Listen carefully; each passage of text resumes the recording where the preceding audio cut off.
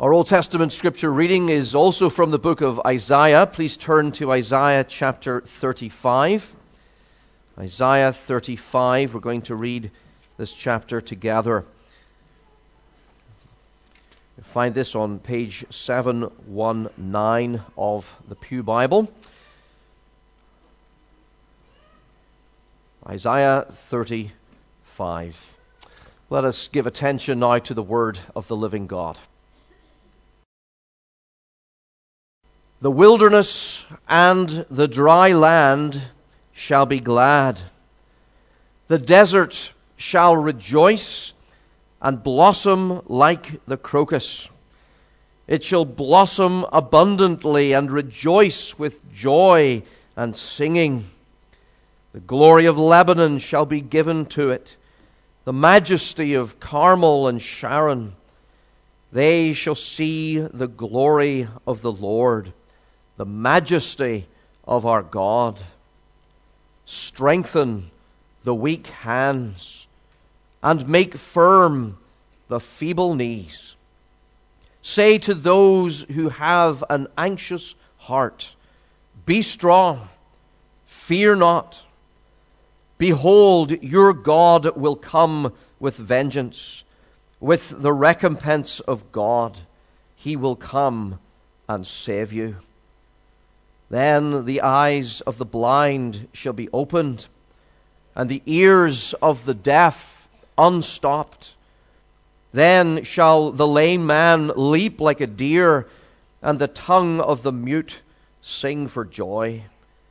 For waters break forth in the wilderness, and streams in the desert. The burning sand shall become a pool, and the thirsty ground springs of water. In the haunt of jackals where they lie down, the grass shall become reeds and rushes. And a highway shall be there, and it shall be called the way of holiness. The unclean shall not pass over it. It shall belong to those who walk on the way. Even if they are fools, they shall not go astray. No lion shall be there, nor shall any ravenous beast come up on it. They shall not be found there, but the redeemed shall walk there.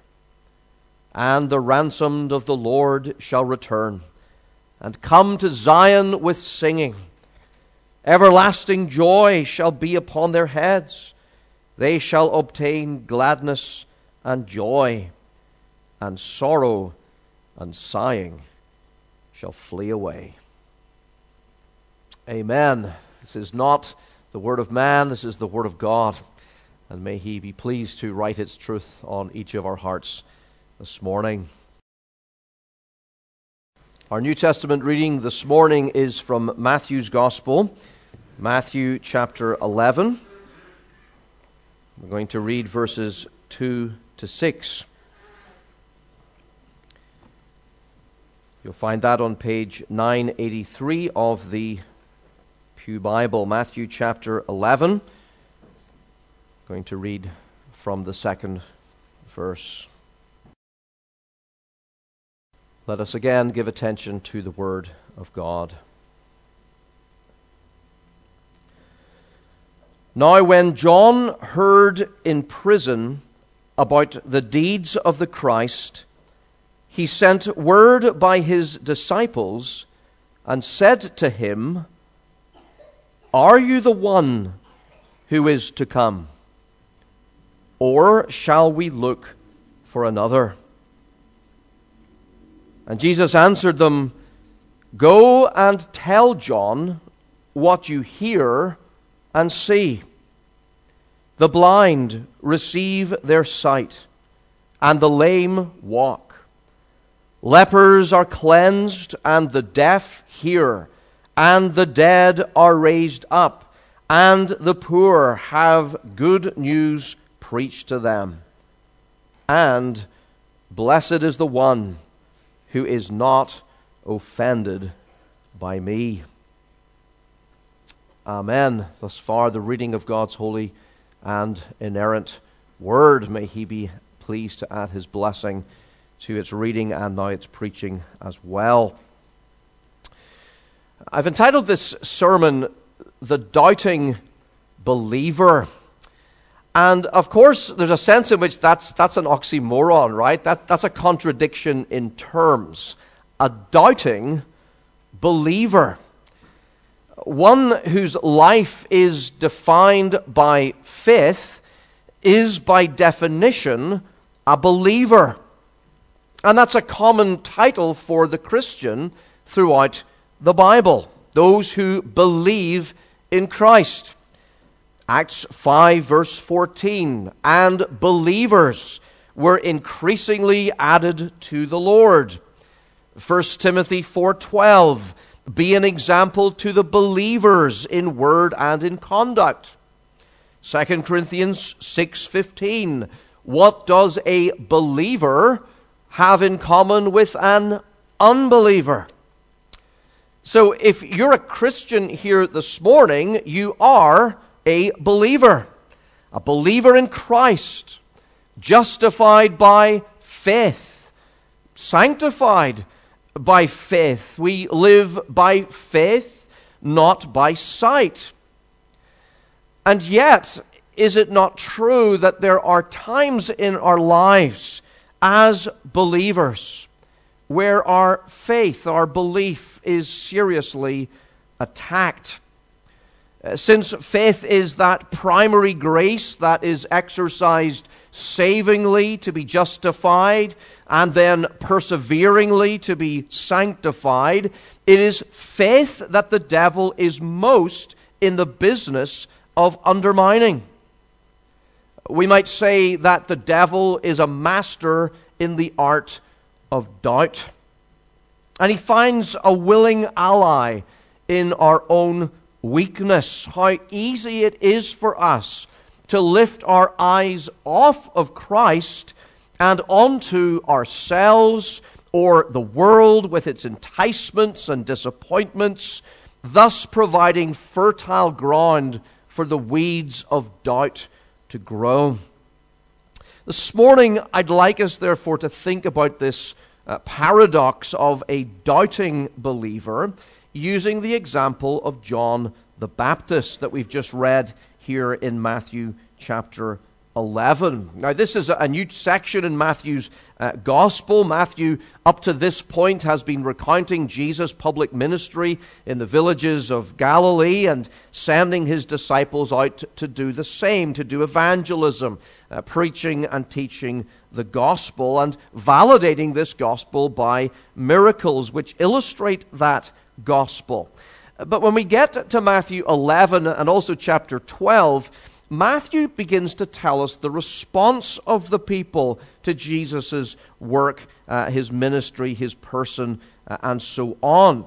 And he's going to talk about the response of the crowds that follow him, the villages he was visiting, the Pharisees and all those enemies that followed him as well to see what he was saying, and of course we ourselves.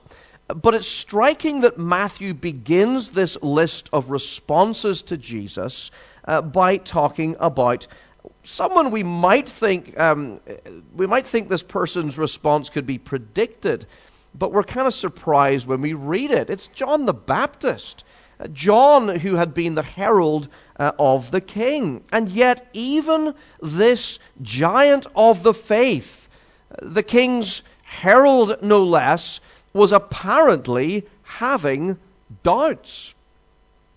At this point in John's life, John the Baptist is a doubting believer.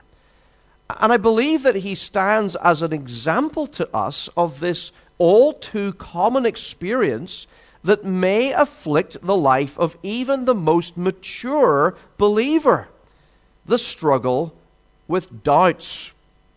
So I want us to consider this theme this morning under two headings. First, we will consider the believer and his doubts. And then secondly, we want to think about Jesus and your doubts. The believer and his doubts, and Jesus and your doubts. Let's think then about the believer and his doubts. And we're going to use John, of course, as our case study this morning. First, let's consider under this heading John's predicament. John's predicament. Have a look again at the second verse. We read, John heard in prison about the deeds of the Christ. John heard in prison about the deeds of the Christ. We're told back in Matthew 4:12 that John had been arrested, which was the very reason, actually, that Jesus had come to Galilee to preach in the first place. Now, what's John doing in prison? Well, Matthew 14 verse 3 tells us that Herod had laid hold of John and bound him and put him in prison for the sake of Herodias, his brother Philip's wife, because John had said to him, "It is not lawful for you to have her." So John the Baptist had borne testimony against sin in high places, and he had fallen afoul of the wicked establishment of the Herods. John had dared rebuke Herod the Tetrarch from his pulpit for an incestuous marriage to his half-brother's wife. And so he was bound and put in a dungeon. The Jewish historian Josephus tells us that he was imprisoned in the lonely Machaerus fortress in the desert east of the Dead Sea, and its ruins are still visible today. So here's this courageous, faithful servant suffering for the truth, and he is seemingly completely at the mercy of Herod. Herod, who was so wicked and yet at the same time so weak.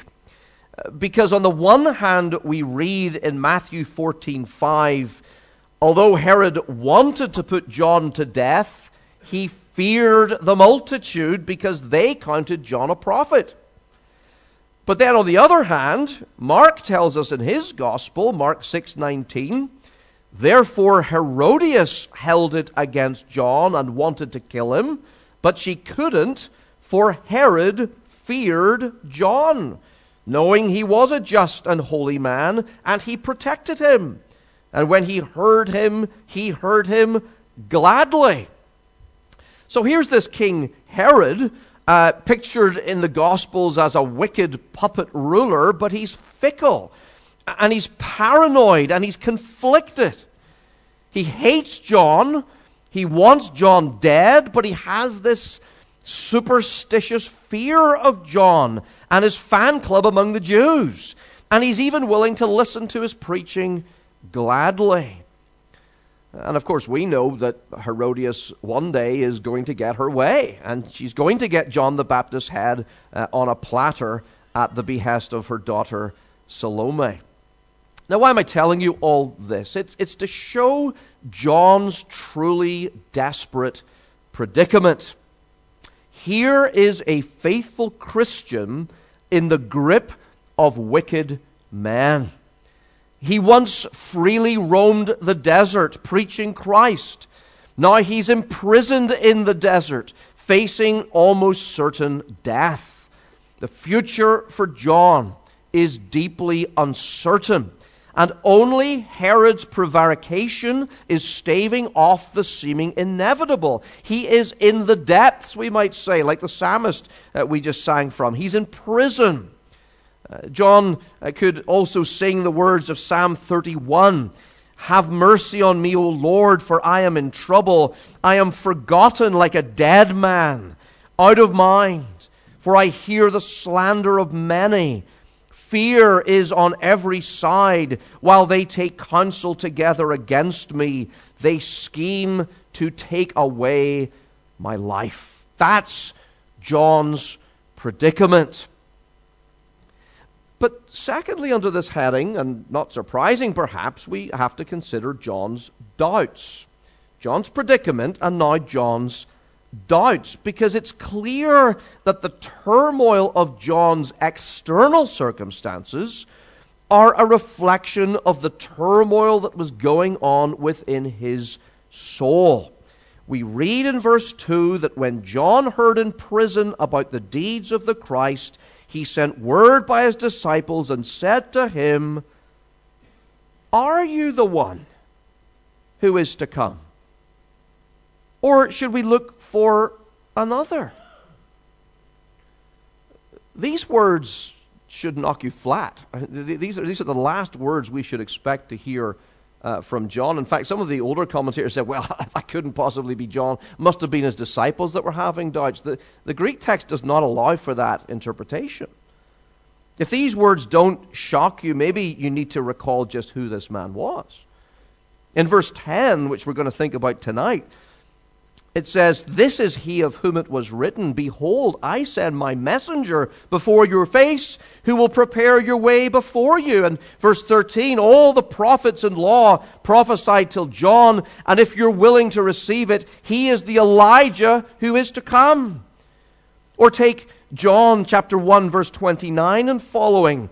"John saw Jesus coming to him and said, Behold, the Lamb of God who takes away the sin of the world. That he should be revealed to Israel. Therefore I have come baptizing with water, and I have seen and testified that this is the Son of God." So here's John, and he's the herald of the King, no less. John's very mission in life is to proclaim Christ's identity. We might say that John the Baptist stands as the embodiment of the Old Testament prophets whose voice together declared Jesus of Nazareth is the one who was to come. But here's John in prison, and he's saying, are you the one who is to come? Or should we look for another? What on earth has happened to John? Well, we read in verse 2 that John heard in prison about the deeds of the Christ. It seems that what John heard about Jesus' ministry perhaps had not quite lived up to his own expectations. As we'll see, Jesus' reply in verses 4 to 6 suggests that John had perhaps imagined Jesus would have a more dramatic messianic ministry, eradicating evil and injustice in Israel, because after all, it was John that had declared that Jesus was going to baptize with the Holy Spirit and fire. And yet, here is he, the messenger of the Messiah, on death row. And in this mixture of disappointed expectations and the painful fact of being in prison at the hands of this king and his wife, Herod and Herodias, surely we see that John is just like Elijah, his Old Testament forerunner. You remember how Elijah, after a dramatic public ministry, had fled from a king and his wife, Ahab and Jezebel, also into this eastern desert, and there had also fallen into a depression, struggling with deep questions about his own ministry. And why doesn't God intervene to prevent so many bowing the knee to Baal? Exactly the same with the second Elijah, John the Baptist. So we see here John's predicament and John's doubts. What about your doubts? What about your doubts? Do you ever feel like you're in prison spiritually? Not under a sentence of death like John, but certainly dealing with intense disappointment in life. Intense stress, uncertainty about the future. Paul describes the feeling this way in 2 Corinthians 1:8 about himself. He says, "We do not want you to be ignorant, brethren, of our trouble which came to us while we were in Asia. We were burdened beyond measure, above strength, so that we despaired even of life. Indeed, in our hearts we felt the sentence of death." That's Paul speaking. Doubts and depression are not uncommon in the life of the Christian. If you're a doubting believer this morning, you're actually in very good company. Of John, Jesus later says in verse 10, "Assuredly I say to you, among those born of women there has not risen one greater than John the Baptist." So if one such as John the Baptist can have severe doubts, it's little wonder if you or I may have this condition from time to time. It doesn't mean to say it's not a serious condition. It is. But it does mean that it's not a strange condition. No temptation has seized you except what is common to man. The Puritan Thomas Brooks writes, "Though Satan can never rob a believer of his crown, yet such is his malice and envy that he will leave no stone unturned, no means unattempted to rob them of their comfort and peace, to cause them to spend their days in sorrow and mourning, in sighing and complaining, in doubting and questioning." Now, you may not have the same specific kinds of doubts that John had about the person and work of Jesus Christ. Maybe you have some other hang-up, some little unresolved theological question, perhaps, that robs you of your peace. But whatever it is, it can easily come to dominate you. And there are many common reasons for having doubts. It may be the result of disappointed expectations of the Christian life. It might be the suggestions of the devil, as Thomas Brooks suggests. Very often it's due to an inadequate theological foundation or theological struggles you're having. It could come from an indulgence of personal sin. It could be focusing too much on your spiritual feelings instead of the spiritual truth of God's Word. Or it could simply be a willful, stubborn unbelief in the face of God's clear promises. We just said that the turmoil of John's external circumstances are a reflection of the turmoil he felt in his soul. And I think we could go further and say that the turmoil of John's external circumstances no doubt contributed to the turmoil he felt in his soul. Why does the believer doubt? It often has to do with external circumstances, just really difficult providences that God, in His fatherly wisdom, brings into your life. Some crisis comes into your life. It doesn't have to be as serious as John's, but like John's, you lose some of your liberty, perhaps. You're oppressed by others. You feel cut off from the Lord. You find yourself in a far-off land. You suddenly face some uncertainty in your future. And the external uncertainty shakes your internal certainty. And you begin to wonder. And a question arises in your mind about truths that perhaps you thought you held with rock-solid conviction, maybe even preached to others like John the Baptist. And your questioning makes you depressed and anxious and cast down. What has happened to you? You've become a doubting believer. Great gifts may be accompanied by weak constitutions, and those used most by the Lord are often those targeted most by the devil. In the historic pitched battles, maybe you watch these in the films, and there go the armies charging at each other across that field. Well, you know who the archers will always target. The archers will always target the captains. You bring down the captains and you scatter the army. You create confusion. And Satan often targets Christian leaders, some of the finest of which have struggled with dark seasons of doubt and depression. Martin Luther, Charles Spurgeon, Thomas Boston, Martin Lloyd-Jones. Give you a long, long list. You read their diaries. And they went through times like John. So that's the believer and his doubts. But we want to think, secondly, this morning about Jesus and your doubts. What's the solution? The problem has been stated, and now we learn how the problem is resolved. And there's two things I want you to observe under this heading. First, what you should do with your doubts. And secondly, what Jesus does with your doubts. What you should do with your doubts and what Jesus does with your doubts. First of all, then, What should you do with your doubts? And again, I think John the Baptist provides us with a very good case study. You need to do three things. First, and most important, appeal directly to Jesus.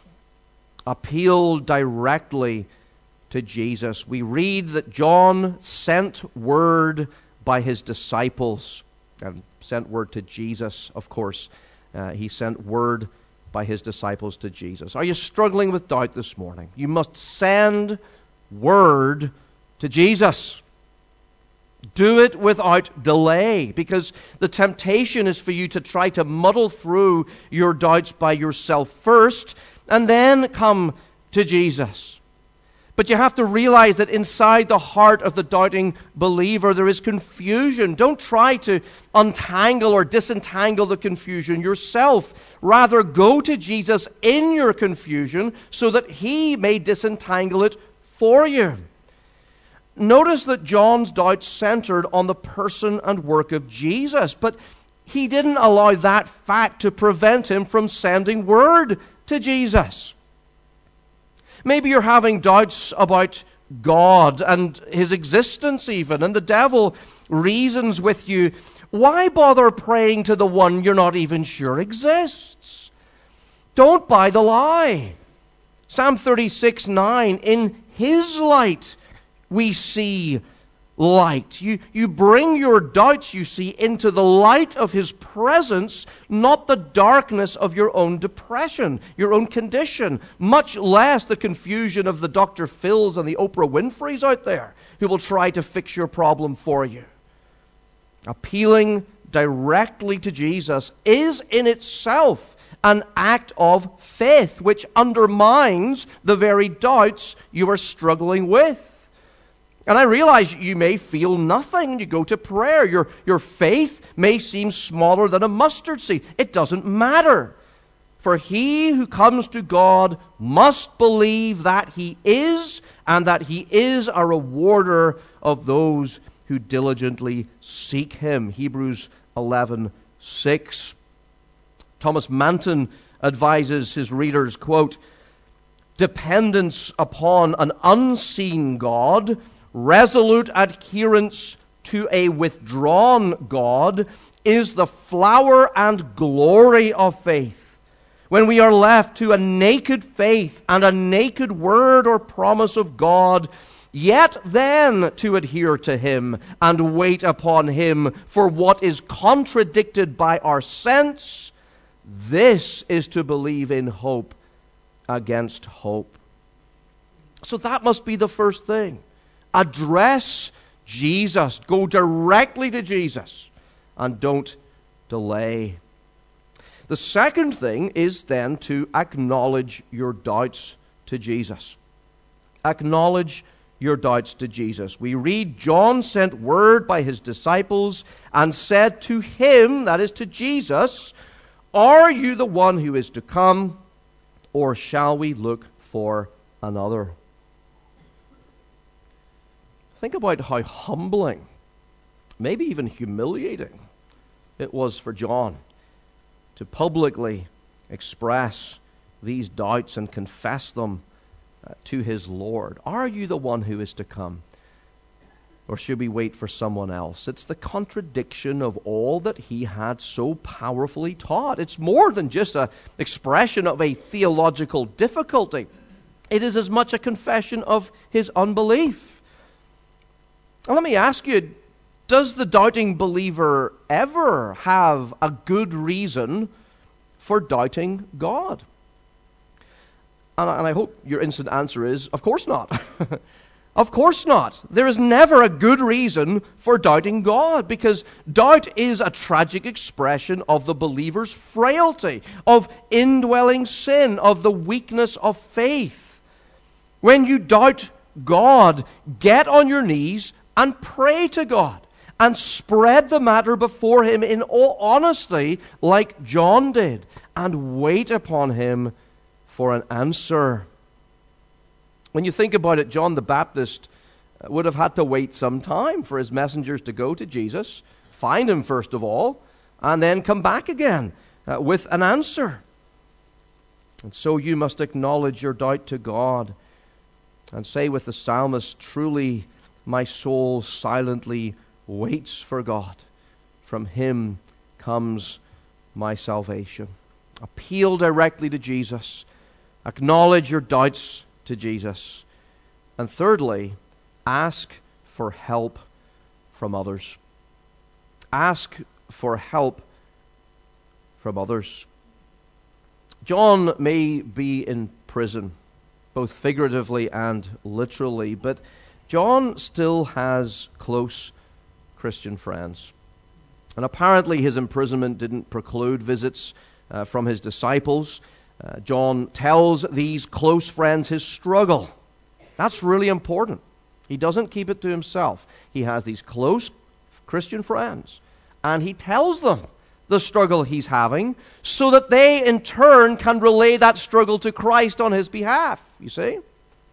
And the doubting believer needs close Christian friends with whom he or she can share their burden, who they know will then intercede with Christ on their behalf. Are you struggling this morning spiritually? Who are your Christian friends that are praying for you? Who do you know this morning that you know this week they are going to be carrying your burdens before the throne of grace? Or maybe you're in the position of a Christian friend and you've been asked to pray for someone.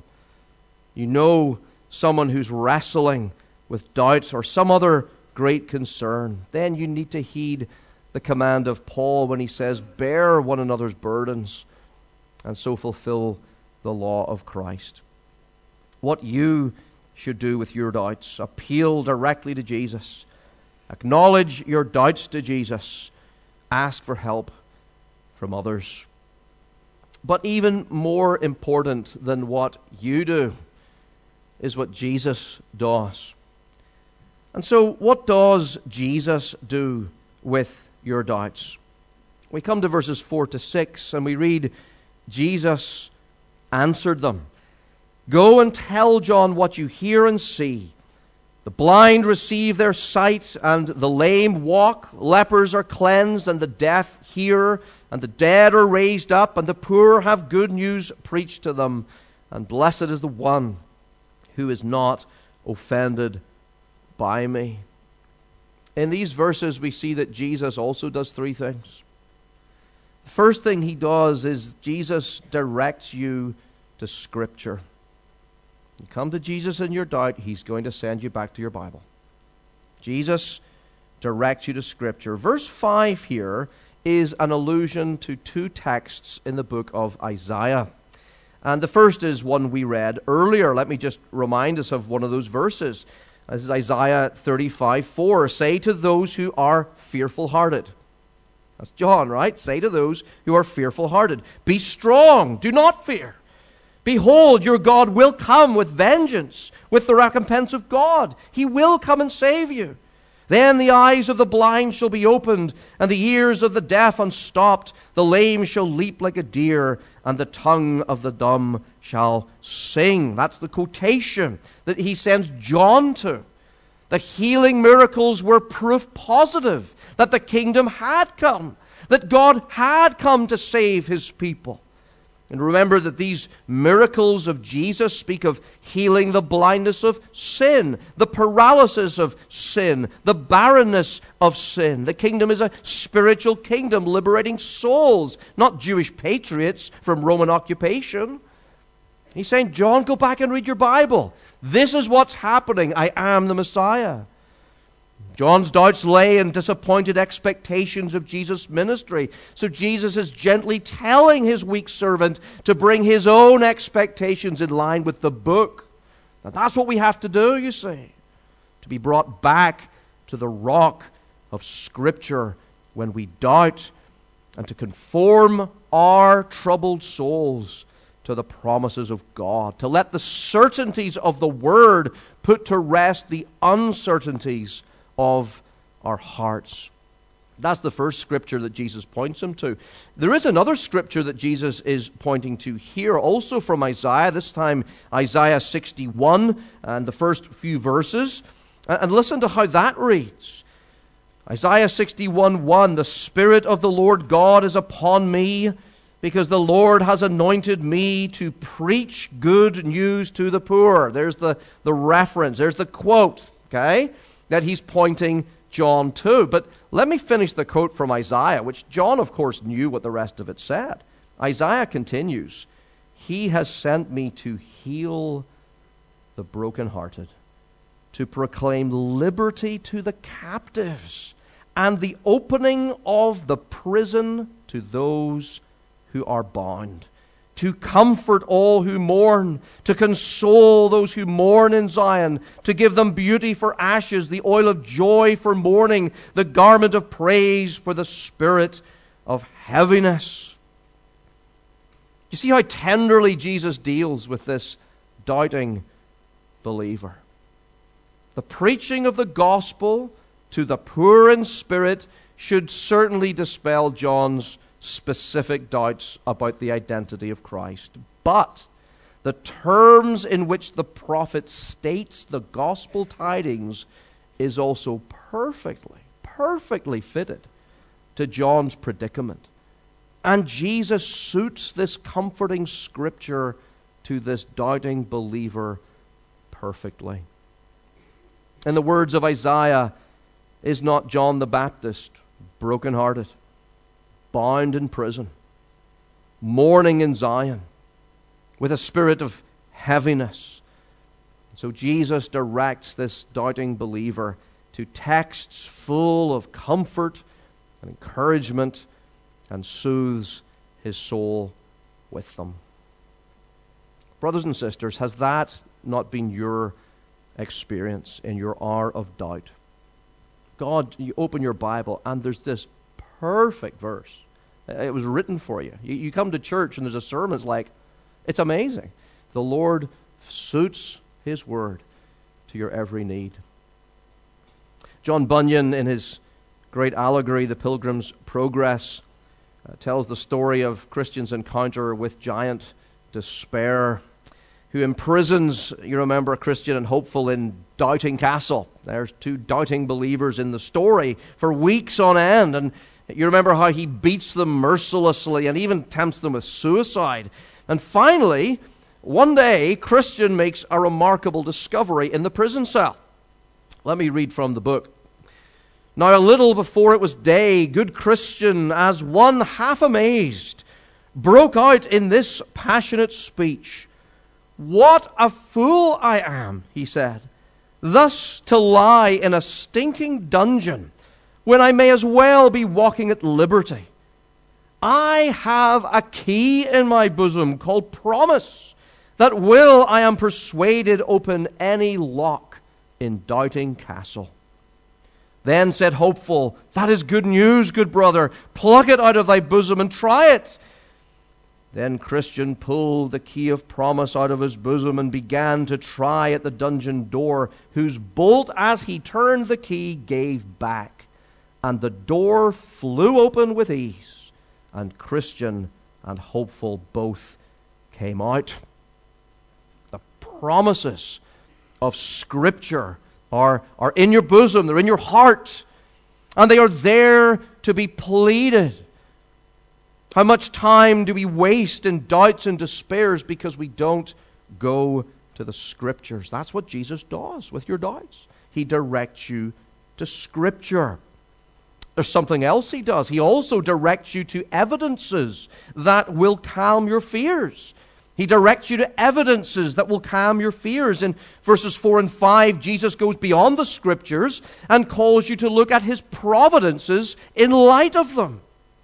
That is to say, to compare His works with His Word. He says, "Go and tell John the things you hear and see." Tell him the things you hear and see. As with John, Jesus comes to you and directs you not just to open your Bible, but to open your eyes and open your ears. What are the things that you hear and see? Have you no tokens of God's grace upon your life? Can you not think of countless blessings from His faithful hand all through your life? And does that not confirm the word of promise in the book? Let me quote another Thomas Boston this time. He says, our Lord gives John's disciples answer by referring them to His works compared with the Word. Isaiah 35, Isaiah 61. Divine power can cast such a beam of light over the works and Word of God as will stare even the strongest unbelief out of countenance and make that raging lust fall down, unable to create more trouble. You see, searching for evidences must always come in second place to searching the Word of God. But you must interpret the providences of God by the Word of God. Some of us maybe need to go home this afternoon, get a piece of paper out and a pencil, and start counting your blessings. Write them down, list them out, and turn it into a prayer list. And remember, open your eyes, open your ears, as God says to John, and say with the psalmist the words we just sang, why are you cast down, O my soul? Why are you disquieted within me? Hope in God, for I shall yet praise Him, the help of my countenance and my God. Jesus directs you to Scripture, and Jesus directs you to evidences, and finally and very briefly, Jesus directs you to stand firm. Jesus directs you to stand firm, and we see that in that last verse, verse 6. Blessed is the one who is not offended by me. Jesus' words to this doubting believer end with a beatitude, and fittingly, it calls the doubting believer back to a lively faith. The blessed man is the one who has true faith in the Christ of Scripture, not the Christ of his own disappointed expectations. And here is, I think, not so much a rebuke as a renewed command to be resolute in your faith, to stand firm, to act like men and be strong as Paul has it.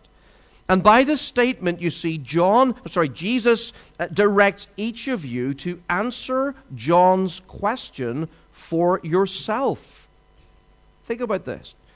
Martin Lloyd-Jones comments, our life in this world here and now, and the whole meaning of death, and indeed our life throughout eternity, depends entirely and solely upon our answer to this question. What was John's question?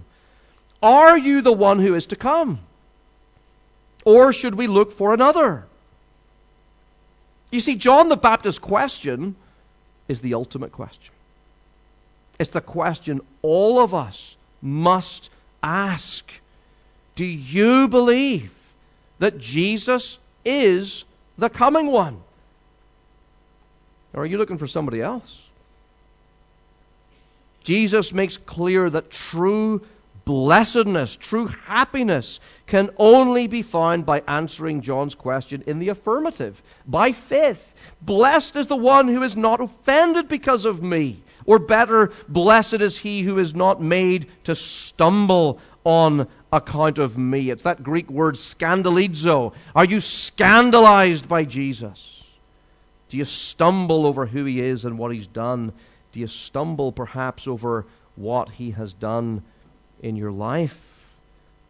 If so, then you should resolve this morning to take yourself to him. Go directly to Jesus. Study his word. Study his works, just as he counseled John. This is sound advice not only for the doubting believer, but also the doubting unbeliever who may be here this morning. But if you are trusting in him today and have not stumbled, but are looking to him with a weak but resolute faith, then Jesus says to you this morning, you are blessed. You are blessed. You are in a truly happy condition, though you don't maybe feel particularly happy this morning. And so may each of us find grace to stand firm in our seasons of doubt and discouragement and come to Jesus and find our doubting transformed into a blessing. Amen. Let us unite our hearts again in prayer. Let us pray.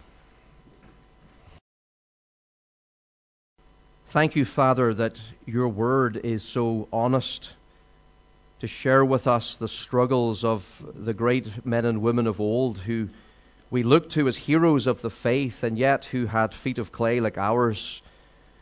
We thank you, O Lord God, for this testimony of John the Baptist, that when we struggle with doubts, sometimes very severe doubts and depression, that we can still come directly to you, that we can spread our doubts and our problems before you and await your answer. Thank you also for the Christian friends that you put in our lives who walk the same path with us, O Lord God, and who will bring our needs to Christ as well.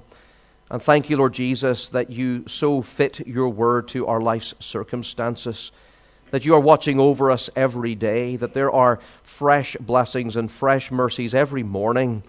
May we not be strangers to your word, O Lord, but may we be mighty in the word, so that when these seasons come, we can swiftly dispel these doubts by reminding ourselves of your promises and reminding ourselves of what we see and hear, to open our eyes, to open our ears to all that you've done for us already and for the promises that you have given to carry us into an uncertain future. Lord, if there's anyone here this morning who is in such a state, we ask that you would bring comfort to them by pointing them back to your word. And we ask, O Lord, if there be any who do not yet know you, who have not answered this question, this ultimate question, that you would give them the saving grace of your Spirit, that you would open their eyes and ears, that they would be able to say, I believe that Jesus is the Christ, the Son of the living God. We ask it all in his name. Amen.